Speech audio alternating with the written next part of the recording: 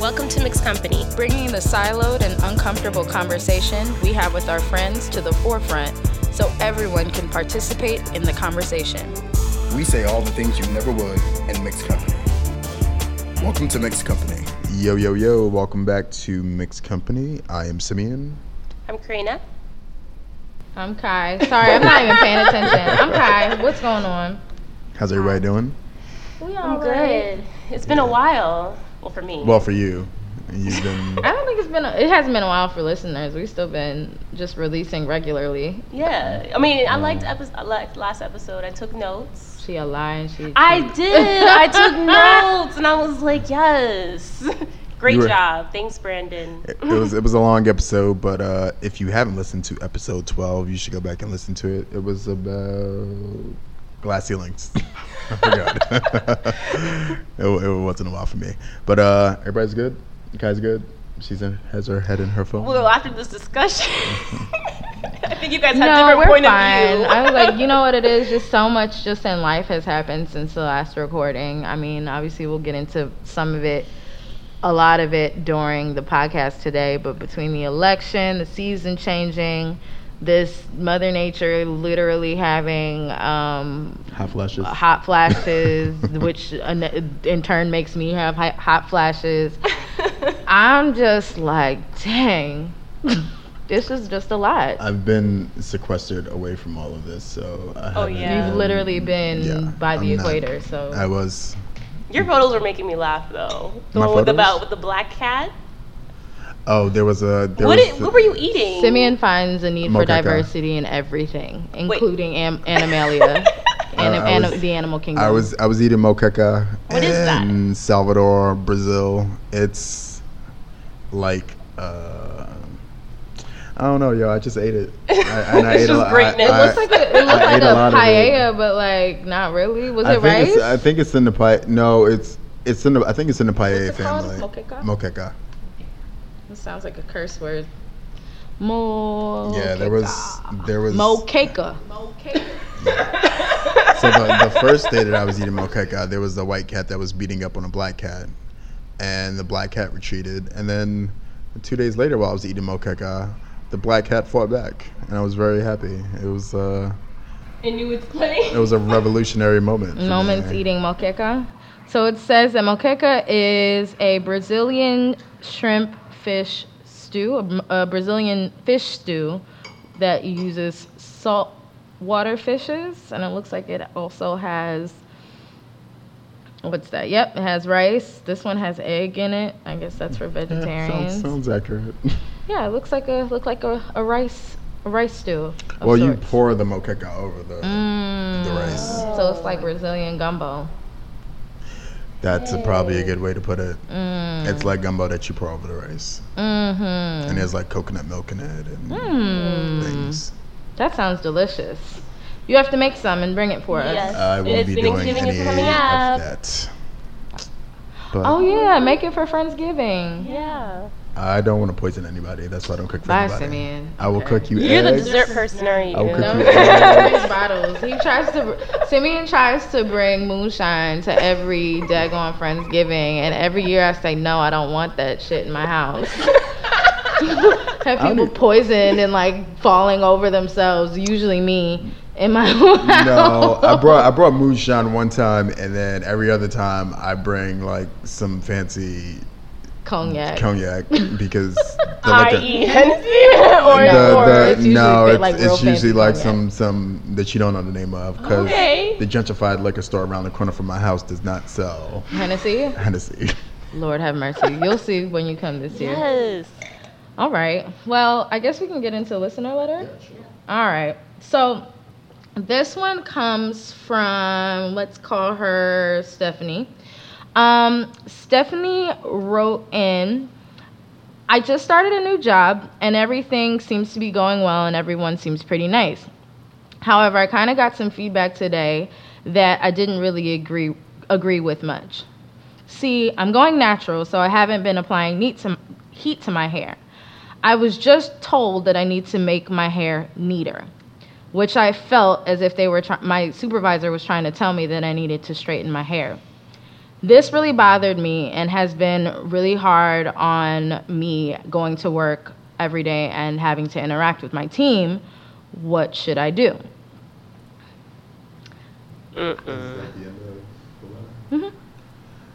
Wait, but does this person work in media and advertising? Does it care? Does it matter? Yeah, it does. I don't think it matters. I don't think it matters. I think in general, just like, No. for the record, no, she doesn't. This is also her first job.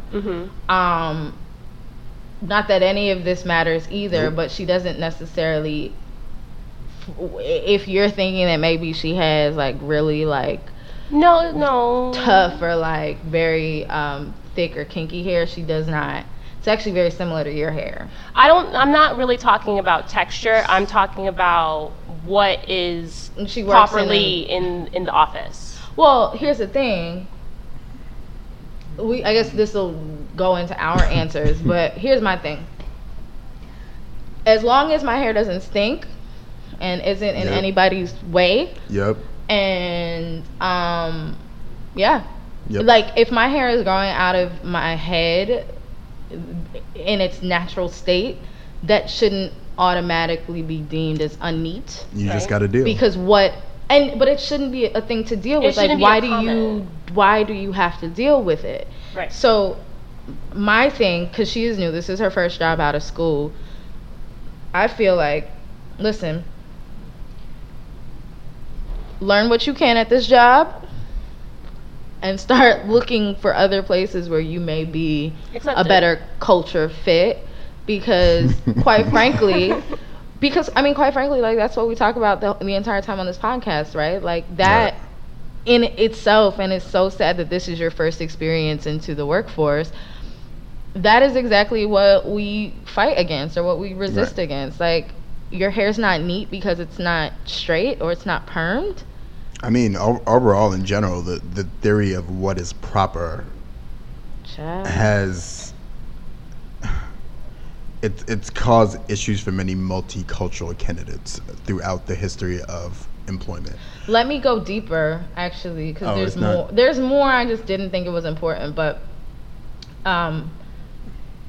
the supervisor is of Puerto Rican and Venezuelan descent, and Stephanie is of Dominican descent. Okay. So again, so- the conversation, like, we can't say, oh, this is, this isn't like a white people versus brown people kind of thing. This is that Solange pushback when it comes from your own people type of deal.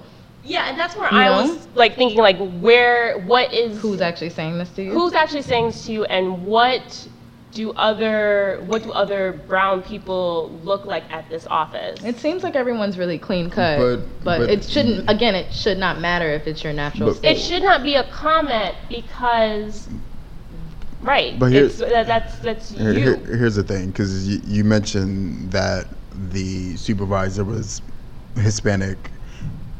Was that to negate like the seriousness of the comment?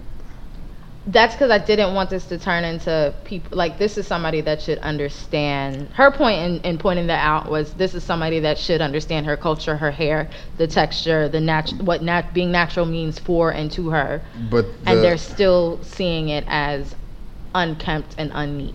But the term pelo malo is. Oh, because you came back from Brazil, so you But know some things. no, but let's You're trying to speak my language. but let's be real. Like, pelo malo means bad hair in Latin cultures, right? And it's talking about natural hair. So, like, you saying that she's Venezuelan just makes me go, yo, she's just one of those people who grew up believing that proper is assimilating to European beauty standards in the workplace. Here's the thing.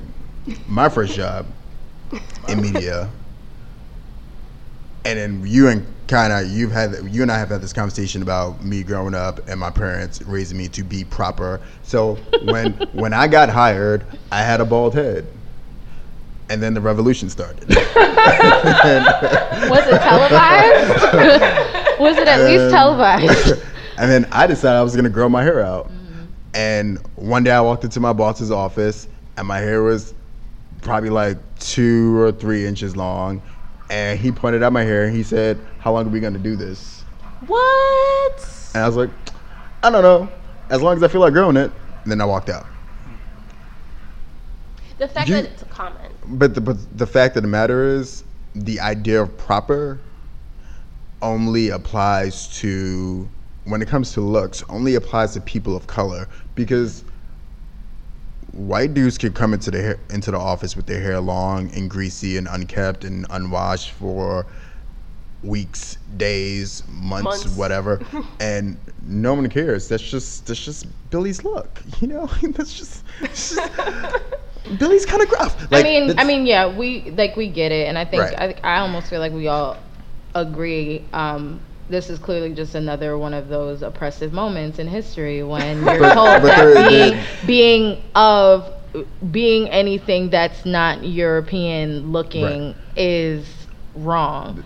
To her question though of what should I do, HR. I don't Was even that person honestly. HR though, or- I don't even think that you should go that route, because I feel like going the route of HR is when you're looking for a way to sustain yourself. This is clearly just, like it's not gonna work out. You know what I'm saying? Like, it's not gonna work out because it'll start with your hair, Nail something and else. then it'll be well, try not to listen to that kind of music at your desk. Like, you know what I'm saying? Like, it'll start to be like smaller things, and the way you dress, and the things you eat, and the things you like to do. And it's like, that is already telling you this isn't a good culture fit. This is your first job, which means you don't have to be there for the rest of your life, which means, for me, learn what you can in the 10 to 12 months, in the 8 to 12 months that you might be there. Learn everything you can. I would say, even in this situation, fly under the radar and start doing your research about other places. But that doesn't address her wanting to keep her hair in the natural state that she has it right now in those 8 to 12 months while she's looking. A bun works wonders. There's a lot of protective styles. There's protective out there. stylings out there. A bun works wonders. You can pin curl. In the meantime, I don't think she's asking what to do with my hair. I think the question is like, but to me, it's going to it's almost like, you can go to HR. Is it but worth going to- fighting? Worth fighting when this is your But first job. Is it a fight, or is it just making sure that you feel uncomfortable? You feel At like your first job, like your first few weeks there, you're already going to HR. I mean, like, Your first job out of college, like, we don't even know how. We're just learning how to have these conversations. You're not complaining about. But that's the thing. Had I known what I know then, what I know now, I would have went to HR, because what you're having is what you're setting up, because she can go to that person directly and say, "Hey, I felt offended by your comment. This is why I felt offended by your comment." But you still need to go to HR to say, "This is a conversation that I plan on having. I just want to protect myself." Yeah, I almost feel like it's not even worth it. I feel like going to HR is a point of preservation. But you So my put thing is yourself. like the fact that it's a comment. And it's a comment in your review. See, like, yeah, but like, here's the what way does I that look have at to it. do what is HR going to anything. What is But HR going to say? here's That sounds the like a way- policy. But Right. here's the way that I look at it. If she's going to stick it out, every single day that she puts her hair in a quote unquote protective style, that is a reminder that her natural state isn't wanted. Yeah. That means she's going to work every day feeling uncomfortable. Yep. Because she's not wanted. But that's the point of finding something else to a place where they will accept Exactly. you. Does she like this job? That's what I mean by, The people are But nice. it- They just don't accept her. That's what it's saying. and that's like choosing your battles. Like, Right. is it worth In your going? first job, it's not. No one's. You haven't even had a chance to like show you're a good worker. And the comment is not about her work. It's It about looks her like they hair. like her work, just not her hair.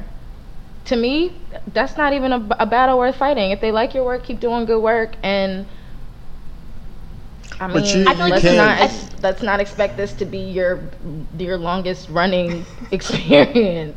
I think it's more of choose your battles. Remember the story? I don't know if you've seen it, but there was this story about this woman who would wear head wraps to work. Oh yes, Yeah, I I saw remember. Yeah, and they made someone said like an email or something about like not wearing like head wraps, not professional or whatever. So she spent like a good week or so doing all this cosplay and like wearing all these things.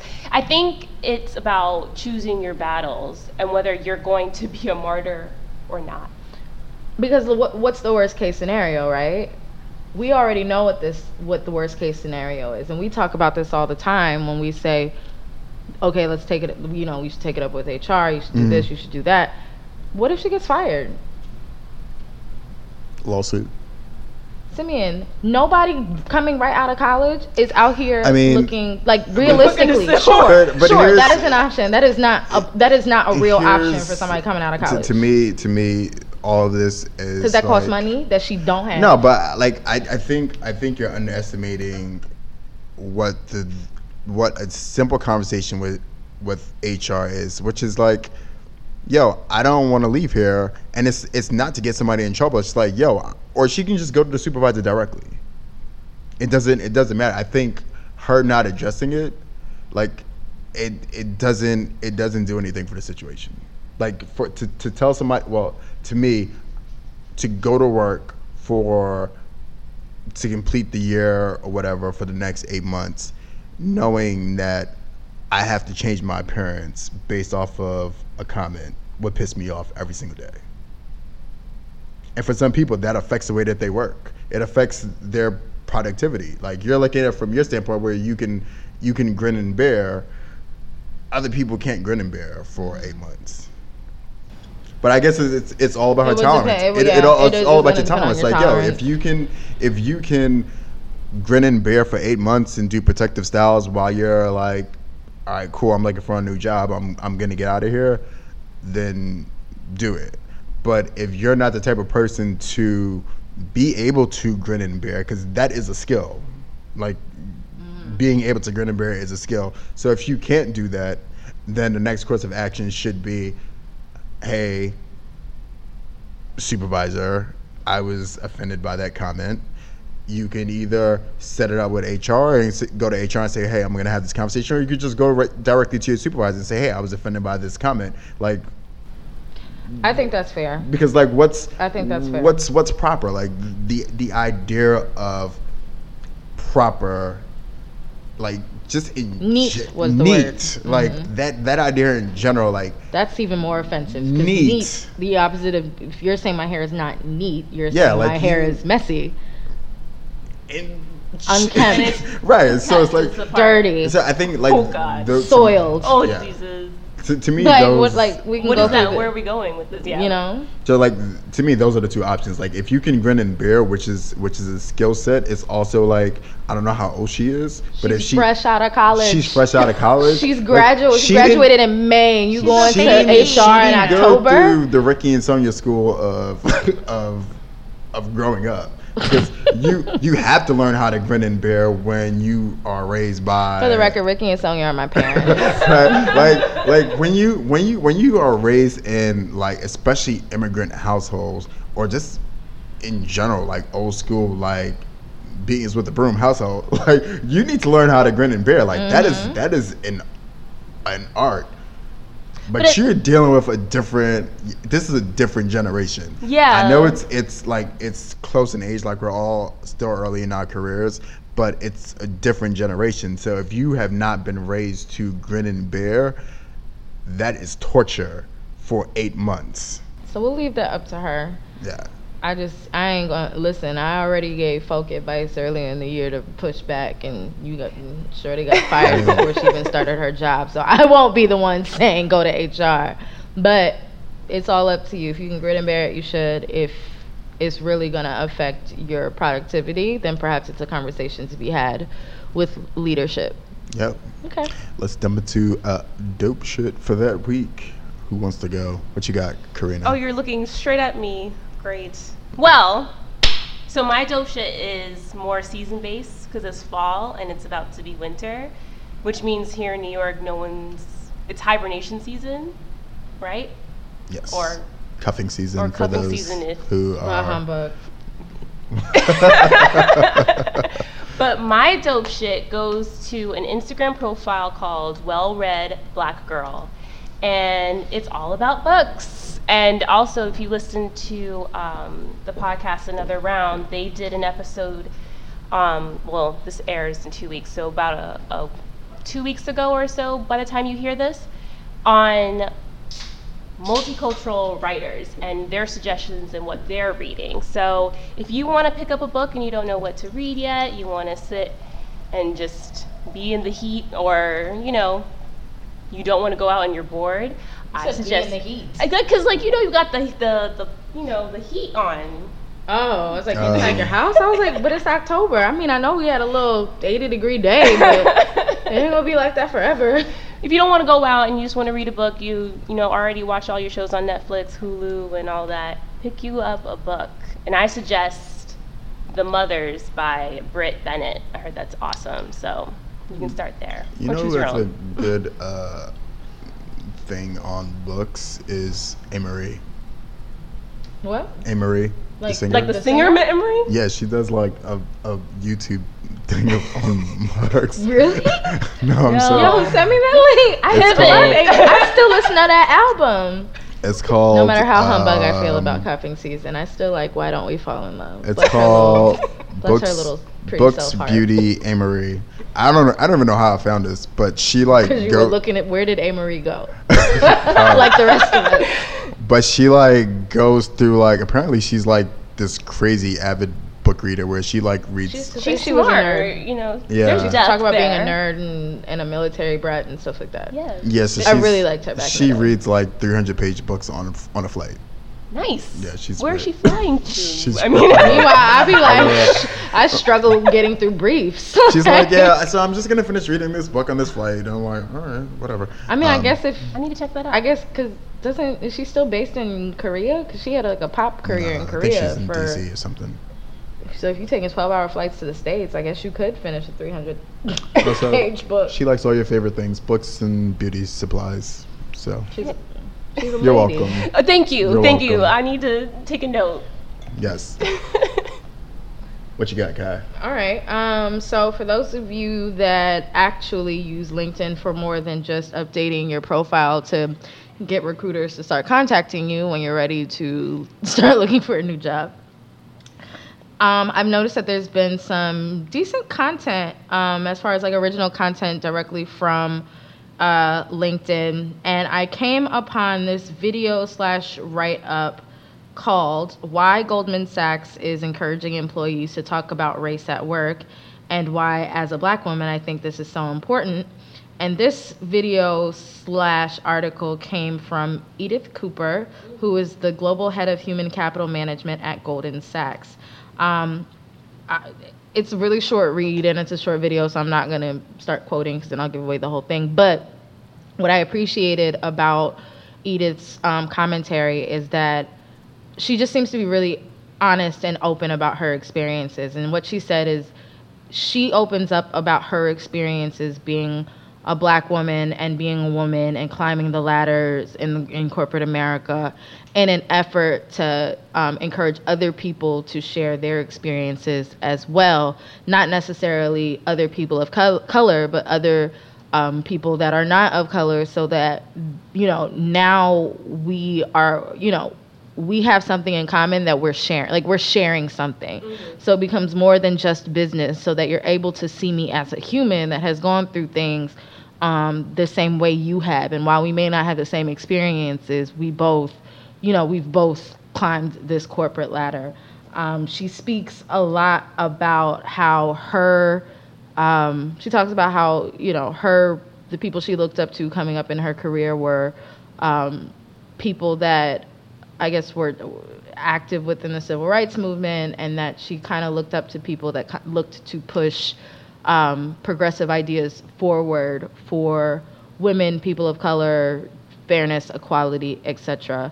The videos are less than 5 minutes. Like this one was like 3 minutes. I think it's a good watch. Like if you happen to be in traffic and nobody's police officer is looking at you while you're on your phone, I suggest you watch it. No, you're on the train and you have service, I think you can watch it. Train, yes. Car, no. We don't know. I mean, I don't believe that everybody you mean not driving? They're in the back seat? No, listen, everybody's not in New York City and everybody doesn't have the luxury to be on the train and like do things. Like, you gotta keep yourself. Listen, last time I was home, I drove back in Pennsylvania. I drove and I was sitting in traffic and I was so bored with my whole life. Like, it's different. Like, I just sit there and like singing to myself is cool, but then what? like then what? Then what am I doing? You can put on a Mixed Company podcast and listen. Man, I'm on these podcasts. But what I am trying to say is, in your spare time, I do think it's cool to watch these. I like how organizations such as Facebook, well, I guess all of them, the social organizations such as Facebook, Twitter, and LinkedIn are putting value on sharing diverse experiences of their staff members with other employees. And it seems like it's in an effort to get people, maybe adjusted isn't the word because that sounds forced, but getting people comfortable with other viewpoints about work experiences and life experiences in an effort to make people more human. So shout out to Edith. Shout out to LinkedIn, with the exception for I did see another staffer in one of these interviews. It seemed like she referred to a niece or a family member as mulatto, which I really thought was hilarious because I didn't know that mulatto was offensive to some people, but I know that we go through this thing. Yeah. Since when? Since a while ago. Since when, like, they're not tragic anymore? Like, I think it all depends on who you talk to and where they're from. Rhetoric of people, like rhetoric about people of color changes like every 10 to 15 years. Well, overseas a lot. I think in like South Africa they use it a lot. Do they still? I think so. I don't think it's offensive over there. Oh, okay. I think it just I didn't know it was. From. Yeah, I didn't realize that was offensive. So that's not that. I mean, I would call my cousins that are biracial, but I mean, apparently people still say mulatto, and when you still say it, it's offensive, and Twitter has dragged her all over the world for it. So wait, so I need to check that out, but it's a series, you said? Let me see if there's a name for this series. It's literally something that just kind of came up. It looks like it's called Breaking Down Boundaries. Okay. I mean, big banks getting into diversity and inclusion. I don't think that. You know what? I think it's funny. I don't think big banks are getting into it. I think big banks have, or investment firms have actually. Oh yeah. Maybe not necessarily been at the forefront on purpose, but a lot of the people that we talk about that we can't find in senior leadership here in advertising, that's where they jumped ship and landed in a big pile of $1 billion of money. I have a theory. Don't quote me, but a lot of Black people who once worked in advertising. Well, not even that, just who like came out of like the civil rights movement, who got banked now, they work at financial institutions. My theory is most people that leave like advertising go over to the investment side, like their marketing sides. Also, don't quote me, but per my experience, a lot of like Goldman Sachs, JP Morgan and Chase, they do a lot of recruiting at HBCUs. Yes. And they've been doing that. Like I remember, I think Goldman, one of them sponsored like a whole bunch of students when I went to Howard from the School of Business. So just they've been in the game.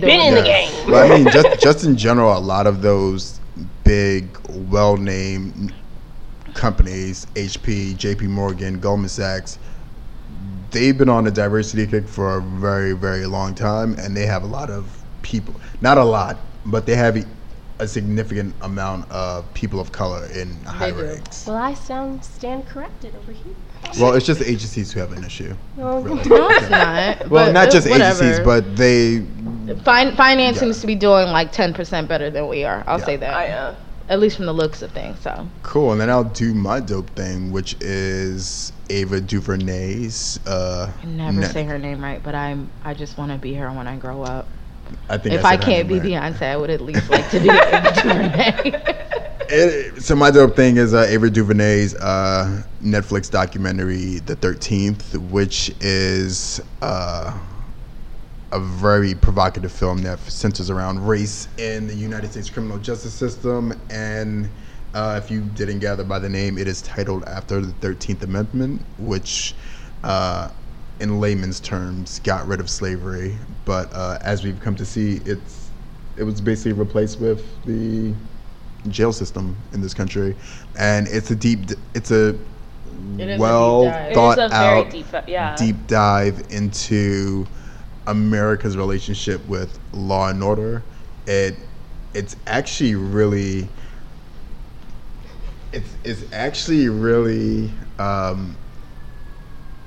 dope because it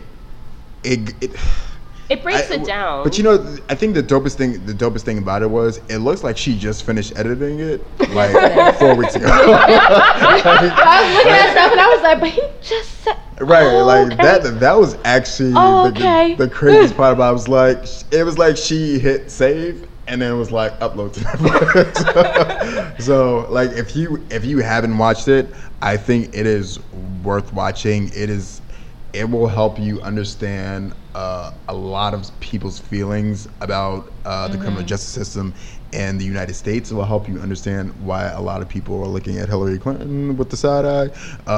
It will help you look at pretty much like every president who has been around since it's a very honest take. Yeah, it's like, a totally honest take on and in an easy way to digest history. It's not just recounting from it's not just recounting from your textbooks, because for me there wasn't a lot in there that was new, but there was a lot that it was very simple to get to the point. Mm-hmm. A lot of times people like to use history to kind of like they want to make it seem like it's more difficult than it was, and the reality is 13th Amendment was passed to quote unquote free slaves, and then we celebrate Abraham Lincoln and all of this stuff. But nobody ever talks about the fact that there was except for when... Gotcha. Exactly. Except for if you're a prisoner, because then we're going to do what you want. And what that means for our economy, and what that means for our education, and what that means for how we view people of color, and what that means for how we view people that are not of color, and so on and so forth. Like, it goes deeper than color. It goes to, like, the economics of it, which is why, my perspective, especially since watching... My perspective has grown stronger since watching the 13th, that the issue of race in America, a lot of people that are not from here will come and they're like, oh, well, we don't have race issues like you guys have. You don't, but it's whatever issue that moves your economy. Right. That is, if it's gender and women don't do the kind of work you want them to do to make you money, then guess what? You're going to live in a very heavily patriarchal society. If class is the issue, that pushes your economy forward, then class is going to be the issue. Here in the United States of America, color and brown people versus non-brown people has always been our caste system. Right. Not even a class system, it's been a caste system that's helped propel our capitalism, essentially. So it takes a deeper look, and honestly, I saw a whole lot of people posting about it on my Facebook feed that I haven't seen post anything necessarily about like race, gender, diversity. Right. People that like usually stay away from those topics have seen this and like felt compelled to share. So if you have not done yourself the favor, do it. Get your mama's Netflix account or your BFF's. Or your own. I just realized a lot of people ain't got time for that. They just want to share. We're in a sharing economy. Come on. Didn't I just say that economics is hard? Yeah. No, what I really like about that is, especially with the film, is that it made me want to read the Constitution. No. That's a good point. Okay. Because I don't. Well, no, I think it's really I think it's very important that yes, we do. It's the supreme law of the land, but how many of us actually really know it, and how many of us think that it actually protects us? Who stayed awake in civil class in 11th grade? You can still get your little civics class. That's what it's called, right? Google is here. But I'm saying is to be knowledgeable of what is going on, and we're easily swayed. How many of us actually knew exactly what the 13th Amendment said? Well, Kai knew. I didn't know, honestly. I think overall, and we were having this conversation before we got started with recording, I think a lot of people don't know a lot about government except for what we've been taught or what our parents have told us. And now we are basically in I think this is the start of a political revolution, because people are really looking at, and we're going to get into this with our hot topic today, people are really looking at this election and going, WTF, what is happening? People were really listening when Bernie Sanders was out and saying that basically like there needs to be a political revolution. So I think this film gives people an insider's look into why there needs to be not necessarily a complete overhaul of government, but definitely some drastic changes need to be made to the government. Agreed. Yeah, it brings forward the trickle down effect. I don't think trumped up, trickle down. What was it? I was trying not. Trumped up, trickle down economics, whatever. But I don't think growing up, I don't think that my parents, they may have thought about the after effects, but not to the level that we need to think of it, of the choices that we're making and how does that affect in the future. I don't think people have thought that far in advance. And I think now, because we're all looking at it in hindsight, like we understand that little decisions and little laws have a bigger impact. And I think that was one of the things that came out of this film, was like these politicians and lawmakers who were making laws at that time, they weren't really innovative. They weren't really that smart. They were good talkers and they were good campaigners and they were able to get votes. But the reality of the situation is they didn't look into the future and see exactly what this would come to fruition. And we have the modern day correctional facility. And not just that, but like we look at it every day, and then I'll stop. But we look at this every day. We talk about how like past generations were the whatever you say, boss generation, where like you look at leadership and you allow leadership to be the ones to make the rules, and you just kind of sit back and experience, where our generation is more of the hands-on. No, I'm going to do my part because this has everything to do with me and my money and my family and my future. We don't just kind of sit down and take it, So I think what we're feeling is the unease of allowing people that you don't necessarily agree with make decisions, and now we don't want them to do that anymore. So go Definitely. See it. Cool. Good stuff. Good dope shit. So, and I think that's like a good transition into our hot topic, which is about politics. And this is a little different than most of our topics, but I think it's all relevant because it points at the state of America, and the state of America is reflected in your agency in a very like it is what it is. And so like in 2008, like we basically were met with this when Obama was elected. Like everyone kept saying this is a post-racial election, like or post-racial America, because we've elected our first black president. I think I said on the last podcast, like I was just at home chilling, drinking my Hennessy, like a real thug would, like a real G would. And so now here we are, 8 years later.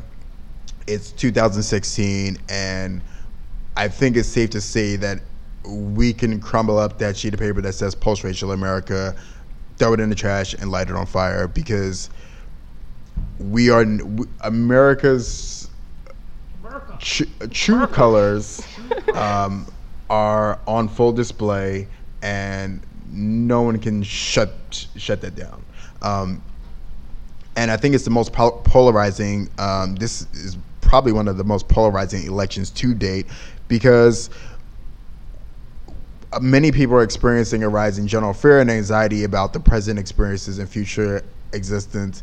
And many have referred to this as a Trump effect, because basically like the whole country is fearful of this dude getting into... Fearful of the dude, or they're fearful of the things that this dude is they're fearful of both, but I think what's also fearful is that he's basically... It's not just him. Like, he's not putting himself on the pedestal. He is putting himself on the pedestal. No, but listen, you can put yourself on the pedestal, but only people can keep you on that pedestal. True. And so what this election is showing is that there are a lot of people in the United States of America that like what Donald Trump is saying. Mm-hmm. These people don't just live in West Buffalo, Florida. They do. Not looking at you, Karina. Yes, you are looking at me. They just don't live across the tracks in Texas. They don't live in the mountains of Minnesota. I don't know where these. I was about to say the point is they're not. These people live next door to you. They live next door to you. They work with you. They work with you. They take the subway with you. They take the subway with you. Like this. To me, this election is really uncovering one of the characteristics of America. And so today's discussion will basically center on what we learned about this election cycle, what changes we can expect post-election, and how can we use this experience to encourage real change for diversity and inclusion in communication industries. I mean, it's like, here's the thing, right? Like, this election, I've heard so many people, like, offline just be like, yo, like, something feels different. Like, and when people are saying stuff like that, that's a culture shift. Yeah. And the crazy thing, well, not crazy, it just feels crazy because it feels like we shouldn't be here because of the 2008 post-racial America talk that happened for like a good year and a half before everyone said, nah, F this. Like, it should be a positive shift, and what has actually happened, it feels like we're reverting, you know? Like, we're reverting back to times that we read about and that we learned about in school. Like, I be feeling like I'm living my history books. I thought about that, but I also think it's now real people's opinions coming to light. Like, we know that there are people who think like this, but to Sim's point, like, you would think, oh, they live in, the boonies. They probably are from Florida, even though I'm from Florida. You didn't think they could be someone you talk with every day that has this viewpoint. And I was on the infamous Facebook on my timeline, and someone was saying, I don't mean to say this, but I'm kind of grateful that Trump is saying these things, so I can see who thinks like this. And there are people who surprised themselves that they did agree with him on certain things, that they did think, maybe we should build a wall, or, let's be forgiving about what Trump says about women, and there's locker room talk and things like that. These things are coming to the forefront in a closer and more intimate level than just saying, I'm going to vote for Obama, I'm going to vote for McCain. This is more like, if you choose this person... Do we even talk about Mitt Romney anymore? Does he even exist? He pops up. Oh, Mitt. No, he makes the news sometimes. We omitted Mitt from history. Omitted Mitt. Look at you. But I'm saying is, like, if someone happens to find out that you voted for Trump, or someone happens to find out that you voted for Hillary, there's a moral distinction or connotation that people are going to tie to you. Well, I think overall in general, his type of rhetoric, I think people thought it was dead. They thought it was old America. Because here's the thing, and this has been my personal theory for years. When you look back at the civil rights movement, these people are still alive. Oh yeah. Like, Angela Davis is still here. Oh yeah. Assata Shakur is still here. Like, these people are living and breathing. So the same people that they were fighting against have to be living and breathing. Are living and breathing. Right. These are people who were spitting in people's faces, sicking dogs on them, turning fire hoses on them, pouring milkshakes on people's heads as they sat at counters. Like, all of these people are still here, and they procreated. Damn it. they made babies, and they taught their babies these things. And I think what's been acceptable for the last 20 or 30 years has been to code your language. Like to say it in a really respectable way is that nobody's a nigger anymore. Like you can say things like super predator. Super predator or you know, those people, they just don't know how to act or whatever the case is. Like it's all been coded. What Trump has done is he has given license to these people who have been coding their language for so long to say, you don't really need to code it anymore. Because we're going to make America great again. And when you talk about America being great again, and you think about what history has shown us. But when you talk about a certain type of people, the people who show up at Trump rallies, when they talk about the good old days and the white picket fences and the pre-drug war era, that's when segregation was legal. That's when it was not allowed for you to share the same pools as people of color. You can tell people of color to get up out of seat. I want to sit down. Everything that was discriminatory was legal. I guess what I'm most surprised about is that people are so surprised that this is. I'm not surprised. I wasn't surprised. I felt what I did feel was that the sentiment. Or the people that champion for this post-racial society would be the people to speak out against him. Like, obviously, there are, like, I tell you guys all the time, like, I grew up in suburban Pennsylvania where you would think, like, shoot, if you ask half the people I went to high school with, or even my brother, like, does racial equality or gender inequality exist? No, that doesn't exist. Except a majority of my experiences growing up were like, oh, well, I can't talk to you because you're black, or you're cool, you're pretty, but you're a black girl, so I can't da-da-da-da-da, or I can do, you know, like, that's just what men do. Like, if we want to run a train, we just gonna run a train. Like, you know, like that. Those are things that, like, I heard growing up. So, like, yeah, I knew it existed, but I thought that there was a more, I don't know, premium type of people, or more, like, there were people with sense that, you know, with a whole bunch, all these people that I see going to college every year, that somebody would have graduated and be like, no, bro, we got to change. Like, I thought there would be more people to speak out against it as opposed to more people joining with it. And I think what that changed into was people became comfortable hearing it. Let's not forget that Donald Trump is still the same man that, to date, even though DNA testing proved his ass wrong, to date still accuses the quote-unquote Central Park Five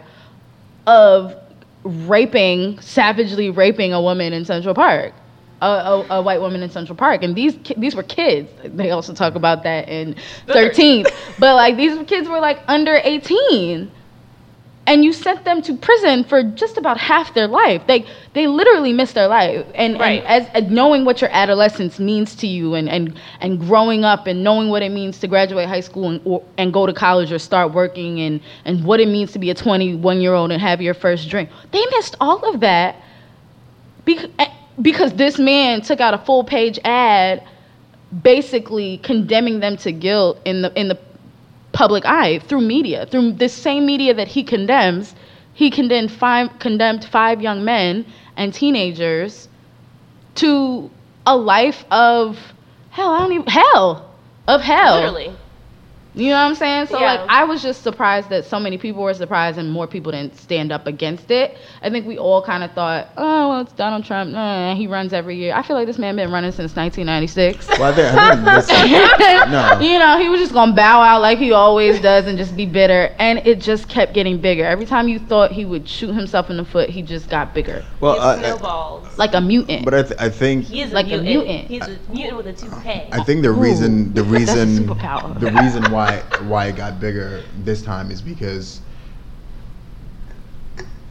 people of color have gotten louder. I mean, I'm just kidding. That's why I whispered it. That's why I was saying we're not always loud. Just me. So But the reason is people of color have gotten louder about their demands. And when you start talking about equality, what that means is for people who are known to oppress, have been the oppressor, hear equality, they think about all the things that they're going to lose. Mm-hmm. And I think this is rhetoric that has been proven, where you have old girl from the Texas University talking about affirmative action, and the fact that affirmative action is the reason that she wasn't admitted into the University of Texas. Abby?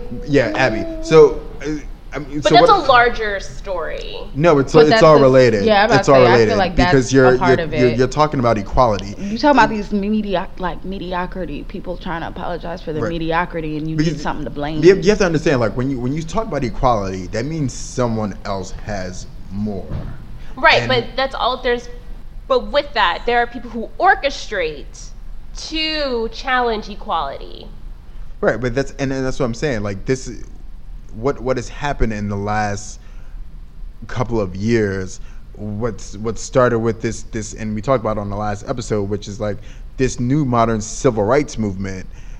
It's basically the equivalent of what happened in the 50s and the 60s and the 70s, where black people were saying, we want our human rights, we want our civil rights, and it provoked white people to basically take their oppression to the next level. So like, you want to be able to sit at the same counter as us? We're going to throw this milkshake on your head. You want to swim in our pools? We're going to empty the pool out. You want to live in our neighborhoods? We're going to move out. When they hear equality, what they hear is, you are taking away something that I have. Because for you to get it, I have to give up something. Yeah, I feel like a lot of people are getting that also. And I guess we're getting into the second question, which is like, what are some truths related to diversity that have been exposed on both the conservative and liberal sides? I'll say this. I think that's a great point. Another thing outside of just the racial disparity is the general disrespect, period, we have in our society for women. So I don't care what anybody says, quite frankly. I think the reason that this election has gotten so dirty and so nasty has a lot to do with the fact that there is a woman involved. I think there are certain low blows that people have always felt that they can take at women. For example, a lot of people, and you said this in conversation even prior to us recording today, but a lot of people talk about how, Hillary Clinton, she's so rehearsed and she just seems so inauthentic and blah, blah, blah. And I'm like, well, she didn't always seem so rehearsed, and she didn't always seem so inauthentic. But when she was being authentic, we did what? We talked about how old she looked. We talked about how her legs were ugly. We talked about how, she's just saying what her husband said. Not we. But it was said. A large amount, but yeah. But to your point, Pat. So a lot of people were saying these things. It's like, once you get to the point where people have literally and don't get me wrong, she ain't perfect. I'm very clear and aware that she is as imperfect as any other politician would come. Let's be clear. Because then there's no such thing as a perfect politician. A politician is a natural born liar. When you go down that track, you're either going to be a lawyer or a politician. You are born and trained to lie. Okay? This is legal lying. So I'm not going to take that away from the conversation, but I do think that that as a society, we have been very hard or quick to rush and judge her harshly. I also think that once we started, because it wasn't just Donald Trump, the media in general and people, well, I don't know if I want her to run the country because she couldn't even keep her marriage together. I don't remember in my lifetime, I'm not that old, I'm certainly not Simeon's age, over 30. I'm just kidding. I have to throw it out there. Just but you know, like no comment. In my lifetime, I don't remember people digging up dirt on politicians' wives or candidates' wives about things that their wives have done in the past. I don't even really remember them, with the exception for the dude from New York, what was his name, who keeps getting in trouble for them sexting scandals? Yeah, I mean, his name is Weiner, so maybe like he just doesn't get it. But like even Anthony Weiner is allowed to come back and try to run again for other positions, where I feel like she's been judged extremely harshly, and she ain't no punk. No, quite frankly, she's not gonna sling mud right back, and therefore, because she's not just going to take grit and bear it or just take it, I feel like that has a lot to do with why it's become so ugly. And clearly, with the last few weeks of it now coming to light that, well, I don't know where everybody else was when all these women in the past have been claiming sexual harassment towards Donald Trump, but now that he likes to grab women now we know he likes to grab women by their crotch and brag about it. Like, I'm like, you know, like, he's always been and then women come to the defense, like, well, he's a man. Yeah. And like, I mean, can my brother walk up to you, madam, and grab your crotch, and will you just dismiss it as he's a man? Well, people have been so forgiving. Well, the reality of the situation is, whether it's this, what he said, or it's rape, or it's equal pay, or it's a woman running for president. Don't sound so boring. Don't sound so bored. Well, I'm about to make a point, which is a lot of women, not a lot, but some women make it hard for all women. And that's just the reality. It's reality. I mean, I just had something funny in my head. For a lot of the standards, misogynistic standards that are... Women are misogynist as well. Women can be misogynist. For a lot of these standards and ideals to be upheld for as many decades and centuries as they've been upheld for, some women have to contribute to them being legit, and women do. I saw, again on El Fase book. I saw a woman's post today, and then I clicked to go deeper onto her page. It looks like she's a micro-influencer of sorts. And she was basically saying that she doesn't raise her daughters to work because working is for men. She doesn't allow her daughters to play sports because women are to be protected, and you can't be protected if you're doing things that boys do. And that the deconstruction of the black family, or the families in general, comes from women trying to be too independent, and that her marriage is successful because she lets her man work and handle all the things outside of the home, and therefore she can handle all the things in the home, so that she's available to him when he comes home from work to offer him sex up to 10 plus times a month. Child, this is real. I had to reread it. And then I looked in and then I had to look in the comments, and women were really asking, like for real, like I just need details, like a plan, like can you just give me like your day-to-day schedule? Women are misogynists, and we like to say, that's why, like, I'm a big one, like, feminism is not just for women. Feminism is for anyone that believes that women should be equal. You know what I'm saying? So here we are. Of course he's going to have an Omarosa on his back. Omarosa been there from the jump when he was exploiting people and allowing her to, like, run the world in the most malicious way possible, you know? Of course he's going to have these women talking about, well, I don't like using the P word in front of my kids, but if he wants to use the P word amongst... What are we doing? If he wants to say pussy on a bus with Billy Bush, then it's totally fine, because that's just what men do. And it's like, to Simeon's point, you're making it... You may not agree with me wanting to have my freedom, but you're making it really hard for me to be able to advance the way I'd like to. So you get to advance on your level because you feel that this is okay for you, but you're not even gonna let me be me. Right. You know what I'm saying? And to that point, like, when you talk about the truths related to diversity and how it points back to this industry, I think those sentiments that marginalized people make that support the injustices, like they happen in our industry too. Like I said on the last episode, like the dude who basically was like, how would it look if I hire a bunch of black dudes? Mm-hmm. And the other you can't be out here hiring right, like the other people you gotta who sneak them in. like and other people who basically try to uphold these standards, whether it's telling a woman of color with natural hair that your hair needs to be neater, or you're telling like you police how people of color dress, but you don't police how the white kids dress. Like all of these things that are happening in politics right now are pointing back to what happens on a day-to-day in our industry. They may not happen as blatantly as they're happening on the political stage right now, but they are happening. I just want to like talk about this dude. There's this article that came out. I was wondering why you didn't do that as your dope shit. The drum? Yeah. Because I was going to talk about it now. Oh. Well, go ahead then. So the article that came out in the drum, that's by Derek Walker, who is the owner of, I want to make sure I get this agency right.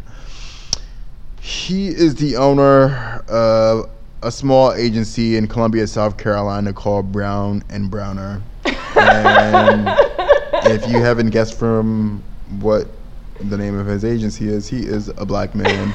And surprisingly enough, like I can't remember the exact I've had a conversation with him online, LinkedIn, back in the day when I actually used to use it. But the name of the article is "It's Not Me, It's You. The advertising industry needs to face its diversity problems and stop blaming others."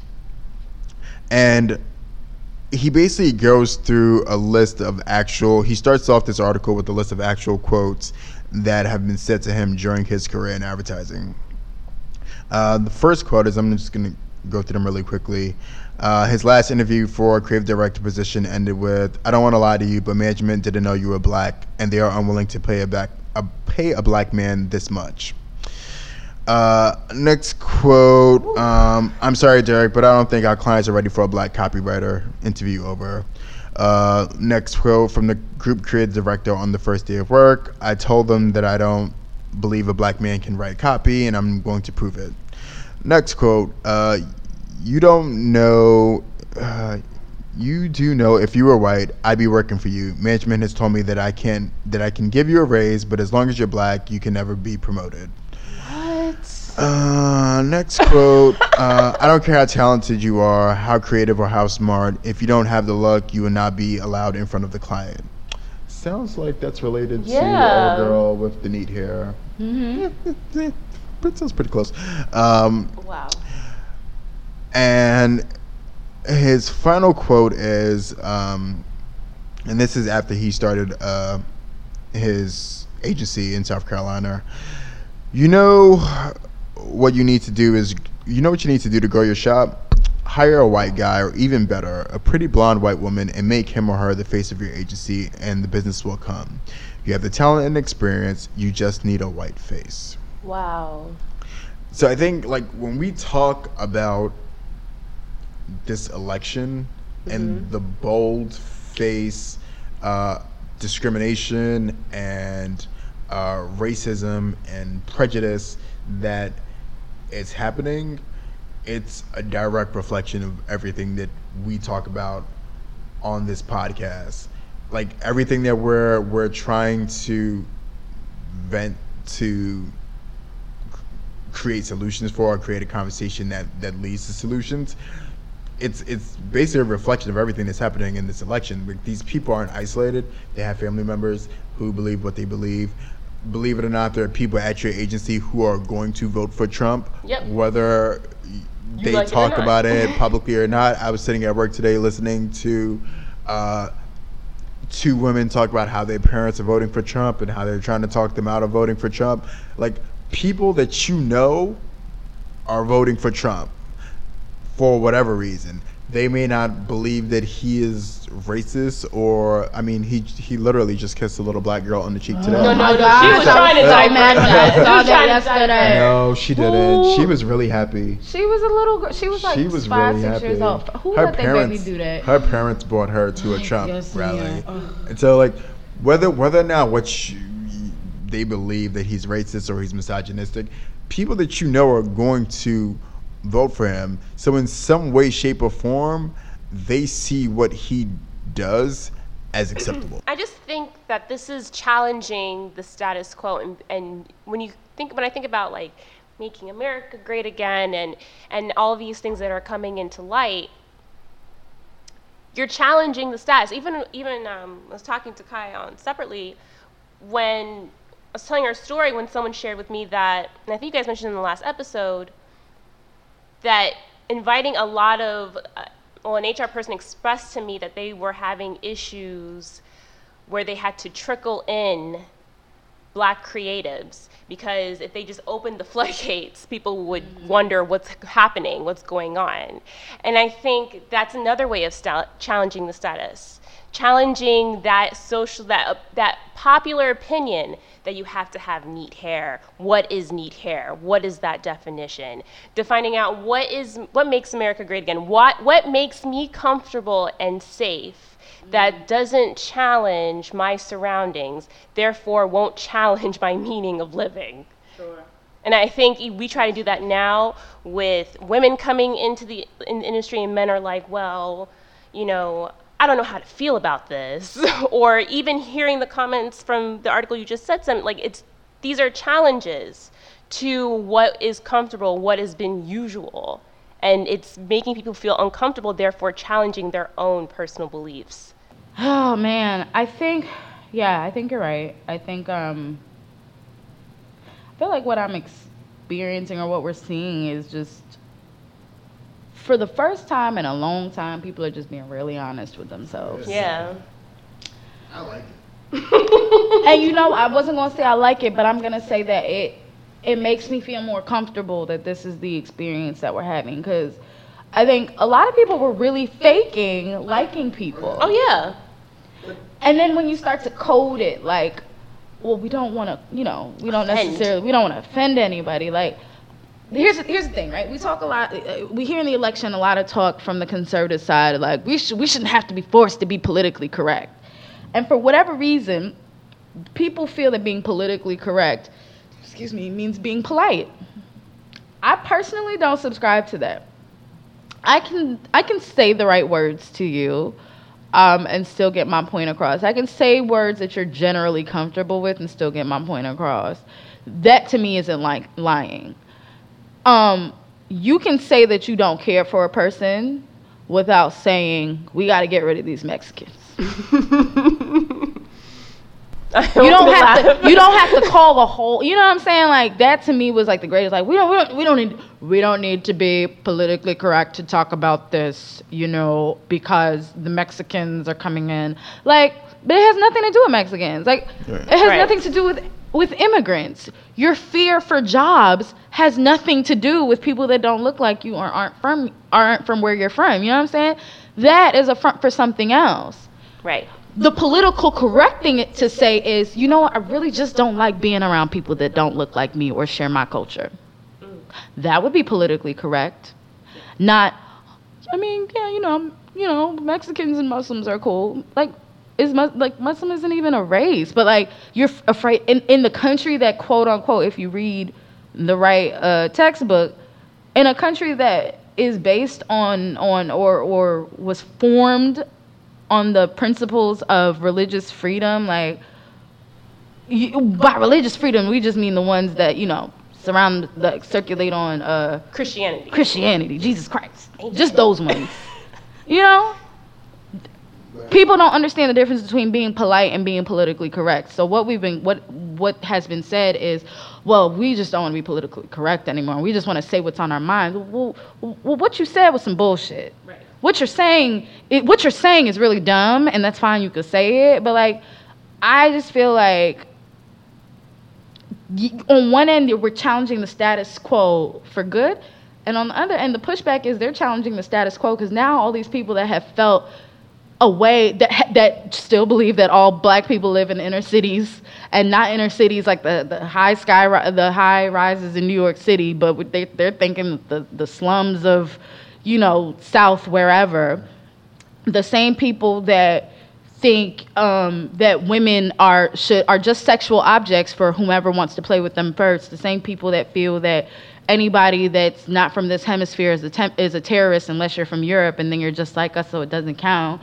And the same people that feel anybody that's below the United States border is just coming to take jobs, as if they're out here just bearing arms and walking into CEO suites and taking over desks and shit. Those people are also challenging status quo with ignorance. Right. They have no basis, and they feel, well, it's my duty to speak my piece. I wouldn't say it's your duty, but sure, it's your right to sound like an asshole.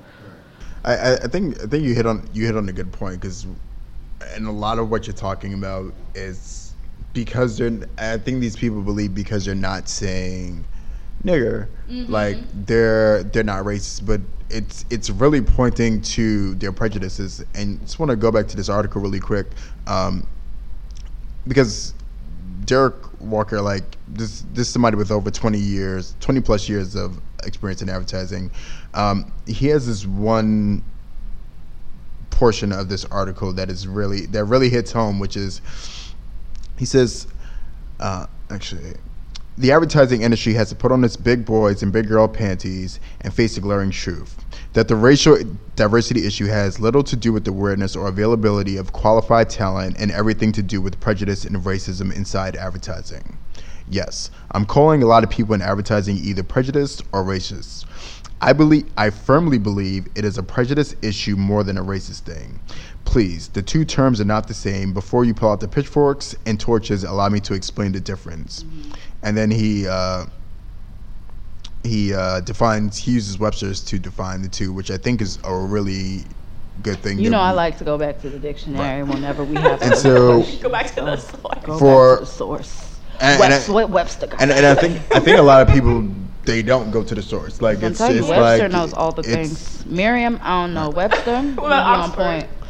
I mean. So for prejudice, it's the preconceived judgment or opinion, an adverse opinion or leaning form without just grounds or before sufficient knowledge. Racism, a belief that race is the primary determinant of human traits and capacities, and that racial differences produce an inherent superiority of a particular race. I think pretty much that like sums up what you're saying, is like all these people who have these prejudices, whether it's against Mexicans or it's against blacks in the inner cities or it's against Muslims, like they're using their prejudices to propel their affinity for Trump, because he is speaking to all of their prejudices, because he has his prejudices that aren't based on facts, they're based on preconceived notions. Well, and then there's nothing to add on to that. That's just what the hell it goddamn is. Shit. Has this affected anybody's experience, like at work, whether it's on the client side or creative side, and not necessarily that you've experienced things, but like your perspective, even? No, I feel like what I just quoted from Derek was that it's that what we're dealing with in advertising or communications, it's definitely leaning heavily on people's prejudices, whether they're clients or they're your bosses or they're the recruiting manager or whoever's in charge of diversity and inclusion or employees. Their prejudices are affecting the diversity and inclusion outcome. Like whether all those quotes that Derek had in his article, and I mean, like, we've been dropping quotes on this podcast since the first episode. Like, we hear things and we experience things that aren't right, and we know that we're experiencing these things because people have preconceived notions about who we should be as black employees, what we're capable of, what we bring to the table, and whether they doubt it or they're bringing in what they learned in a rap video, who knows? Like, it's affecting how they're treating people of color. I think for me, all all of this, like this social shift that we're feeling clearly this election, it's made me more vocal. And yes, it comes with a humorous side, but like I almost feel the need to like either call people out, not call people out like per se, like you out here being prejudiced and you out here acting like Trump, but like in a way it's made me really want to like address situations when I'm in them. If somebody says something that I feel is unfair, or when we are making light of the debates and commentary within the debates, like I don't want people to feel like this is a light issue anymore. I feel like we've been playing with discrimination and lack of diversity and racism and prejudice and all of that as if it's something for play. Like it's a friggin' Care Bear all this time. Like this has always been something cute and funny to talk about, when in reality, like, words do hurt. Words can literally turn an election into what it is today. Words can change policy. And if you're not, say what the hell you want to say, but be clear that it's going to either demand a response, either negative or positive. For example, it was a really minor situation, but like I felt in that moment it was really important to address. I was in a meeting, and the way I was introduced was she thinks she's the boss. The thing about that is I'm sure the intent was not to be malicious. However, those words that you're saying in 2016, post Sheryl Sandberg lean in, post a couple days after a debate, and a long time into knowing me, will come across to somebody as if you're trying to say that for some reason it's not okay for me to feel strongly about my work. Like, am I really that aggressive? Like, am I so overly aggressive that it's affecting work? Is that really how you feel? And if a man is acting like a boss, doesn't that even sound sexier? Like, like, oh, you'd probably say he is the boss as opposed to he thinks he's the boss. You know what I'm saying? And in that moment, like, it was very lighthearted. Like, hey, I really didn't like that. I really just don't want that to be the way you address me moving forward. I get it. It's a joke. Let's not have that joke anymore. Because the perception that you're giving, whether you realize it or not, is not that I'm a person of leadership. It's more of she's a naggy, whiny, whatever else other words you want to put behind it. There's no positive connotation to a woman being bossy in the office. And it bothered you. It absolutely bothered me. And you had to address it. But I don't necessarily know if I would have addressed it like a year ago or 2 years ago. I might have wrote it off as a joke. I might have wrote it off as a joke because that is something that most people would say as a joke. But now, in the environment that we're in, I'm like, since we're cool, let's address this now so that we're clear on where I stand, where we stand, where you stand, and how you should probably stand with other women as you move forward in having conversation. You know what I'm saying? Like, I think it's important to have these conversations at work. I think I have found that my clients that I work with themselves are demanding more diversity, and maybe not necessarily because they want to see it, but that they recognize that their consumers want to see more diversity. I went into a meeting with another client, and the client was like, this is nice, but there's just a lot of white men on this page. And even I had to look like, dang, why didn't I see that? Like, like, why wasn't I the person to call that out? So to that point, it's really funny, not at this agency, but at this other agency that I worked at, there was a point where we were doing a deck, and I kept like trying to like slide little black people into the deck, and they kept pulling the black people out of the deck. And then we got into the client presentation, and the client was like, this deck is really, really white. I want to see some black people. Somebody else got to be in this deck besides a bunch of white people. So like the clients again, and I think we talked about it earlier, where you have like all these big major clients who internally they've been hiring diverse candidates for years. Whether it's been it's probably been on purpose, but like whether and if it is good, because I've been asking for you to do it on purpose. Right. So it's like on the client side, like they've been. I don't want to say they're getting it right every single time, but they internally they are asking for diversity. In the last couple of weeks, we've seen more clients stepping up to the plate and making it public that they are asking for more diversity. They realize that not all their consumers are white. Well, I think they've always known that, but I think people are being called to the plate.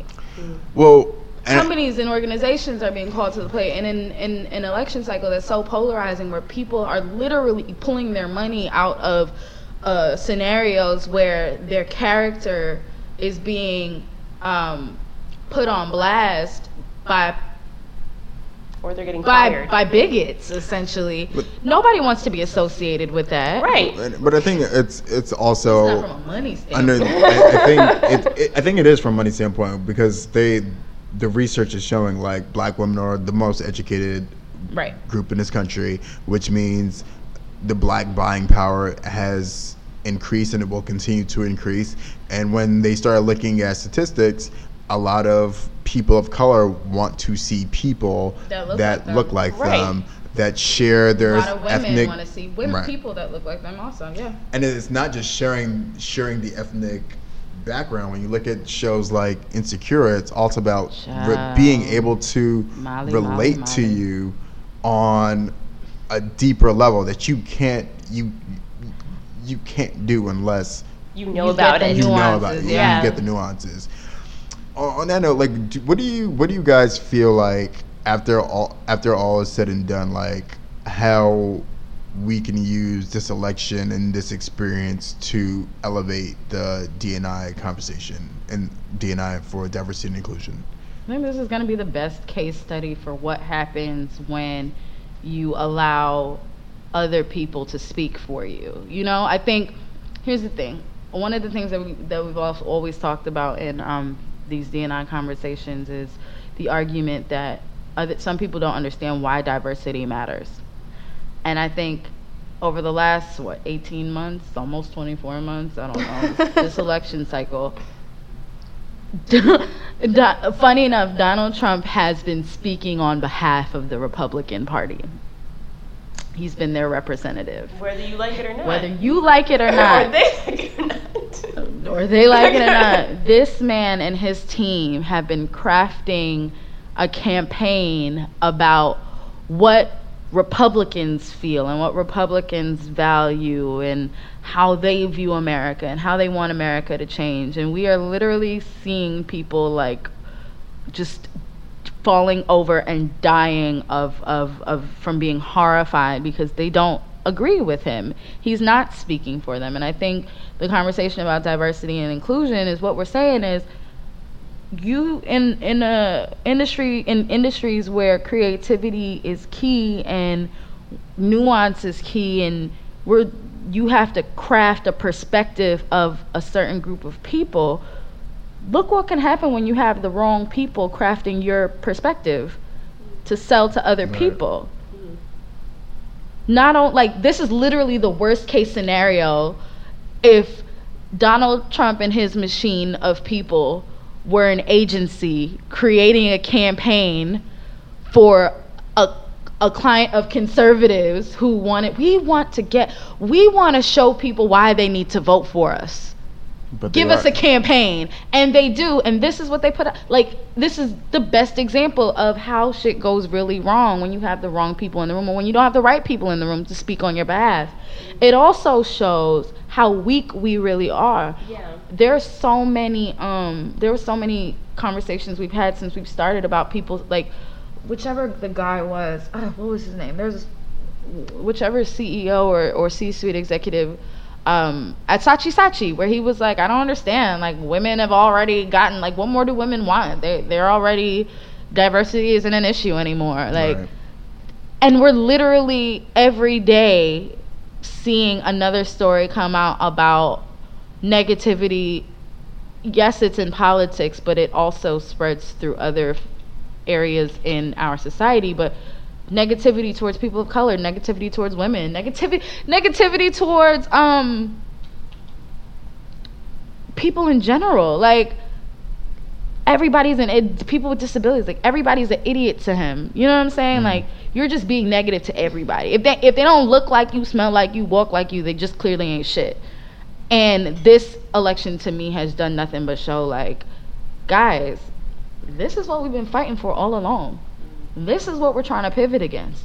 This is why diversity, and specifically the inclusion piece, is important. Because when you don't have it, that's the shit that can actually happen. Yeah. Like it did. Like it is. Yeah. I agree. I don't know. I think in my current office space, it's uncool. I haven't heard, the last person who I suspected as being a Trump supporter got fired. So that's a lawsuit waiting to happen. But not in the sense of they're voting for Trump. I'm saying sharing the same ideals and their responses. I'm like, you might be a Trump supporter. I see it in your future, type of thing. They're not with the agency anymore. But I do hear people try to make political jokes sometimes, and in the sense that, you know, they're not voting for Trump, or Trump's an idiot, and why would this ever happen? But you make a great point that, like, this is what happens when you have the wrong people in the room. Things snowball. There are people who are going to agree. You know, it can get bad. Worst case scenario can happen. Even when there's smart people around. If you have a whole bunch of smart people that aren't helping to make smart decisions, what happens? Stupid decisions. Stupid decisions happen. Right. Dumb comments happen. Like, you know, all of the blacks in the inner cities. Like, child, I grew up in the daggone suburbs. I mean, I spent my summers out here, but my address was 306 Jacqueline Drive for a long time in a cul-de-sac. You know what I'm saying? Like, it's scary, and a lot of people are talking about how scary it is, and I know there are a lot of people that feel, you know, he can't be president, but it doesn't matter if he's president. He's come this far. Yeah. Right. His voice has been heard in a way that nobody else's voice has been heard in a long time. I think his voice has even been heard. I think his voice has been heard in a way that, in the same way, but on a negative side, the way Obama's voice was heard in 2008. Like the rallying call, and all of a sudden there's this influx of new people voting, or people that haven't voted in a while that want to turn out. Like, this is what happens when you have the wrong people representing you, and goes for the same thing that we talk about within advertising. Right, because the wrong people are at the driver's seat. Yep. When it comes to hiring and firing and promotions and all campaigns and all that jazz.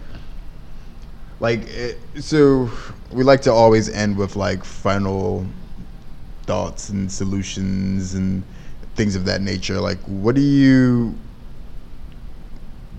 I guess, I don't know if we want political solutions, or what are the next steps? Next steps? Like, in general, like if we're talking about this election, I'm guessing if you are listening to this podcast, you probably do not want Trump to be elected president. Or you do, you never know. You never know. I'm not voting for Trump, but I'm saying, you know. You know, I think I don't really have next steps, but I will say this: at my agency, they are work is starting at 11:30 that day because they want everyone to go out and vote. So, shout out to y'all. Are you gonna go vote? You can do early voting. Okay, I was like, are you? Well, you're totally gonna sleep in, but. No, I'm probably gonna wake up, go to the gym around 6, go vote, and then go back to bed. No, vote. I mean, I think even though this election has been depressing, you shouldn't. It gets me really annoyed when I hear someone say, like, I'm not gonna vote, and it's like, what? The way that it reads to me, it's like you're okay with either outcome. And even if you are, which is depressing in itself, I still think you need to vote. Like, there's been so much. You think about, like, I think about this whole past year, and I guess, like, becoming woke, I guess. You woke up? I guess. Come on and just be woke, Lena. Anyway, but like. I thought about it last night, and I thought about this morning, and by the time you listen to this podcast, I was listening to a radio show, and one of the interviewers were like, well, I don't know if I'm going to vote. And it's like, what do you mean you don't know if you're going to vote? And I'm like, we talk about people who were in the civil rights movement, they're still alive. We talk about even before the people have died and gone through so much shit for even, especially for black people in this country to even read. And you're not going to vote? So to me, it ties back to what I said earlier. Like, it's like you're okay with any outcome. So you really don't need to have a political opinion. So all I'm saying is you need to vote. If you hear someone who's not voting and you want to spend the time to hear the reason why they're not voting or whatever, how you want to spend your time. But at the end of the day, if you have a political stance, you have a political opinion, you need to represent yourself. Whether you think it's going to, no matter how much percentage is going to be counted into this election. I mean, I came from Florida, so okay. But let your voice be heard and vote. Are you registered up here, or are you mailing? I'm early. I'm emailed it. Oh, good. When I wake up in the morning, I like to scroll through Instagram to see the inspirational quotes that people like to post before dawn. But I saw a really interesting one the other day. I'm gonna paraphrase because I can't find it anywhere, but it said some people that talk about wanting equality just want to continue oppression on their own terms. That's pretty great. And after it touched me in a way that I haven't been touched in a while, I wiped the sleep out of my eye, and I actually really thought about it, and it, to me, like, it resonated very much so with like what's going on with this conversation about diversity and inclusion and the election. To everybody's point, like, there are a lot of people out there that just feel like, man, it don't matter, I'm not gonna vote, or I don't want to participate because yada yada yada. The reality is, and I saw somebody else talking about the difference between equality and equity. What we need to do, like, our next step should be activation, whatever that means for you. For some people it's marching, for some of us it's podcasting, for other people it's blogging, creating movies, documentaries. I think Michael Moore just put out a new documentary. Like, it's really important for us to activate, to make change, not to flip things on its head, not to be spiteful, right? We're not just trying to come around and like, oh, we're gonna make the white man a slave. like that's not what we want. That shouldn't be what we want. So I want people to be as positive as possible. By all means, I'm not I probably wouldn't have been a non-violent protester back in the day, but I do believe that it is going to be really important for us to make smart decisions, and vote and activate and push for change, because we're literally in the best case study for what happens when we don't push for change and when we just allow things to happen and when we just sit quiet. We literally sat quiet since the 60s? And look what happened.